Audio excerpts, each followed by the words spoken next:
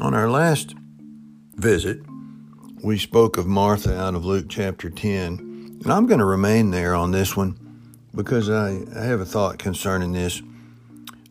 Luke chapter 10, verse 40.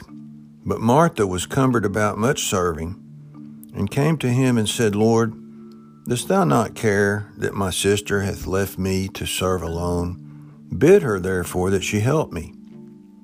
Jesus answered and said unto her, Martha, Martha, thou art careful and troubled about many things, but one thing is needful. And Mary hath chosen that good part which shall not be taken away from her. So I'm not wanting to pick on Martha, because I do believe she was a great woman, made some great declarations of faith in John chapter 11. But she had some issues, and we learn from these. She's an example for us. And so that day they're having a supper. She's doing all the serving. Everyone else is listening. Jesus is teaching. She's left out, but she's working hard. And she comes to him and she says, Lord, please do me a favor. Bid my sister to help me. Make my sister help me because she's not doing right and I need her help. And this is interesting because she's basically saying, Lord, speak to my sister about her behavior. Fix her behavior.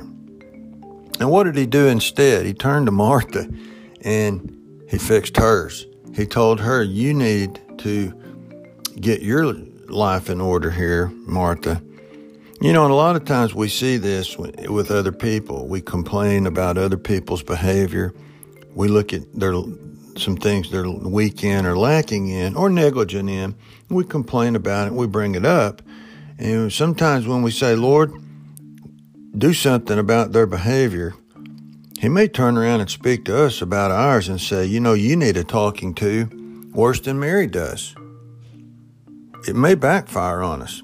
You know, we have to be real careful when we complain about other people and worry about how other people are living their lives rather than perfecting ours and allowing Christ to make us better. That's why he's there, to help us perfect our lives so that we might serve him very faithfully. You know, think about it. This is the amazing thing about it. When you read this at the beginning and you just read it, it seems that Mary is the one that needs a talking to because she's not helping. But the truth of the matter is, Martha needed the talking to worse than Mary did. Martha needed the adjustment. Martha needed to be fixed. There was a flaw there. And so Jesus said, I'm going to fix you, Martha. I'm going to fix you. Let's not worry about others. So I think we could learn some principles here on dealing with others. If you allow them to, other people will irritate you. They will disappoint you.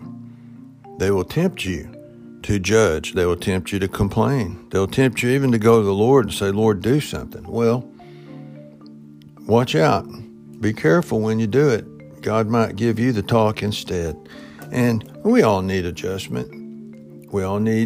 That's why we go here preaching. We read the Bible. We look at ourselves. I need a fine tuning. I need to adjust myself so that I might be better for him. And that's what he's helping Martha do here today. Let's think on these things, and I hope you have a great day.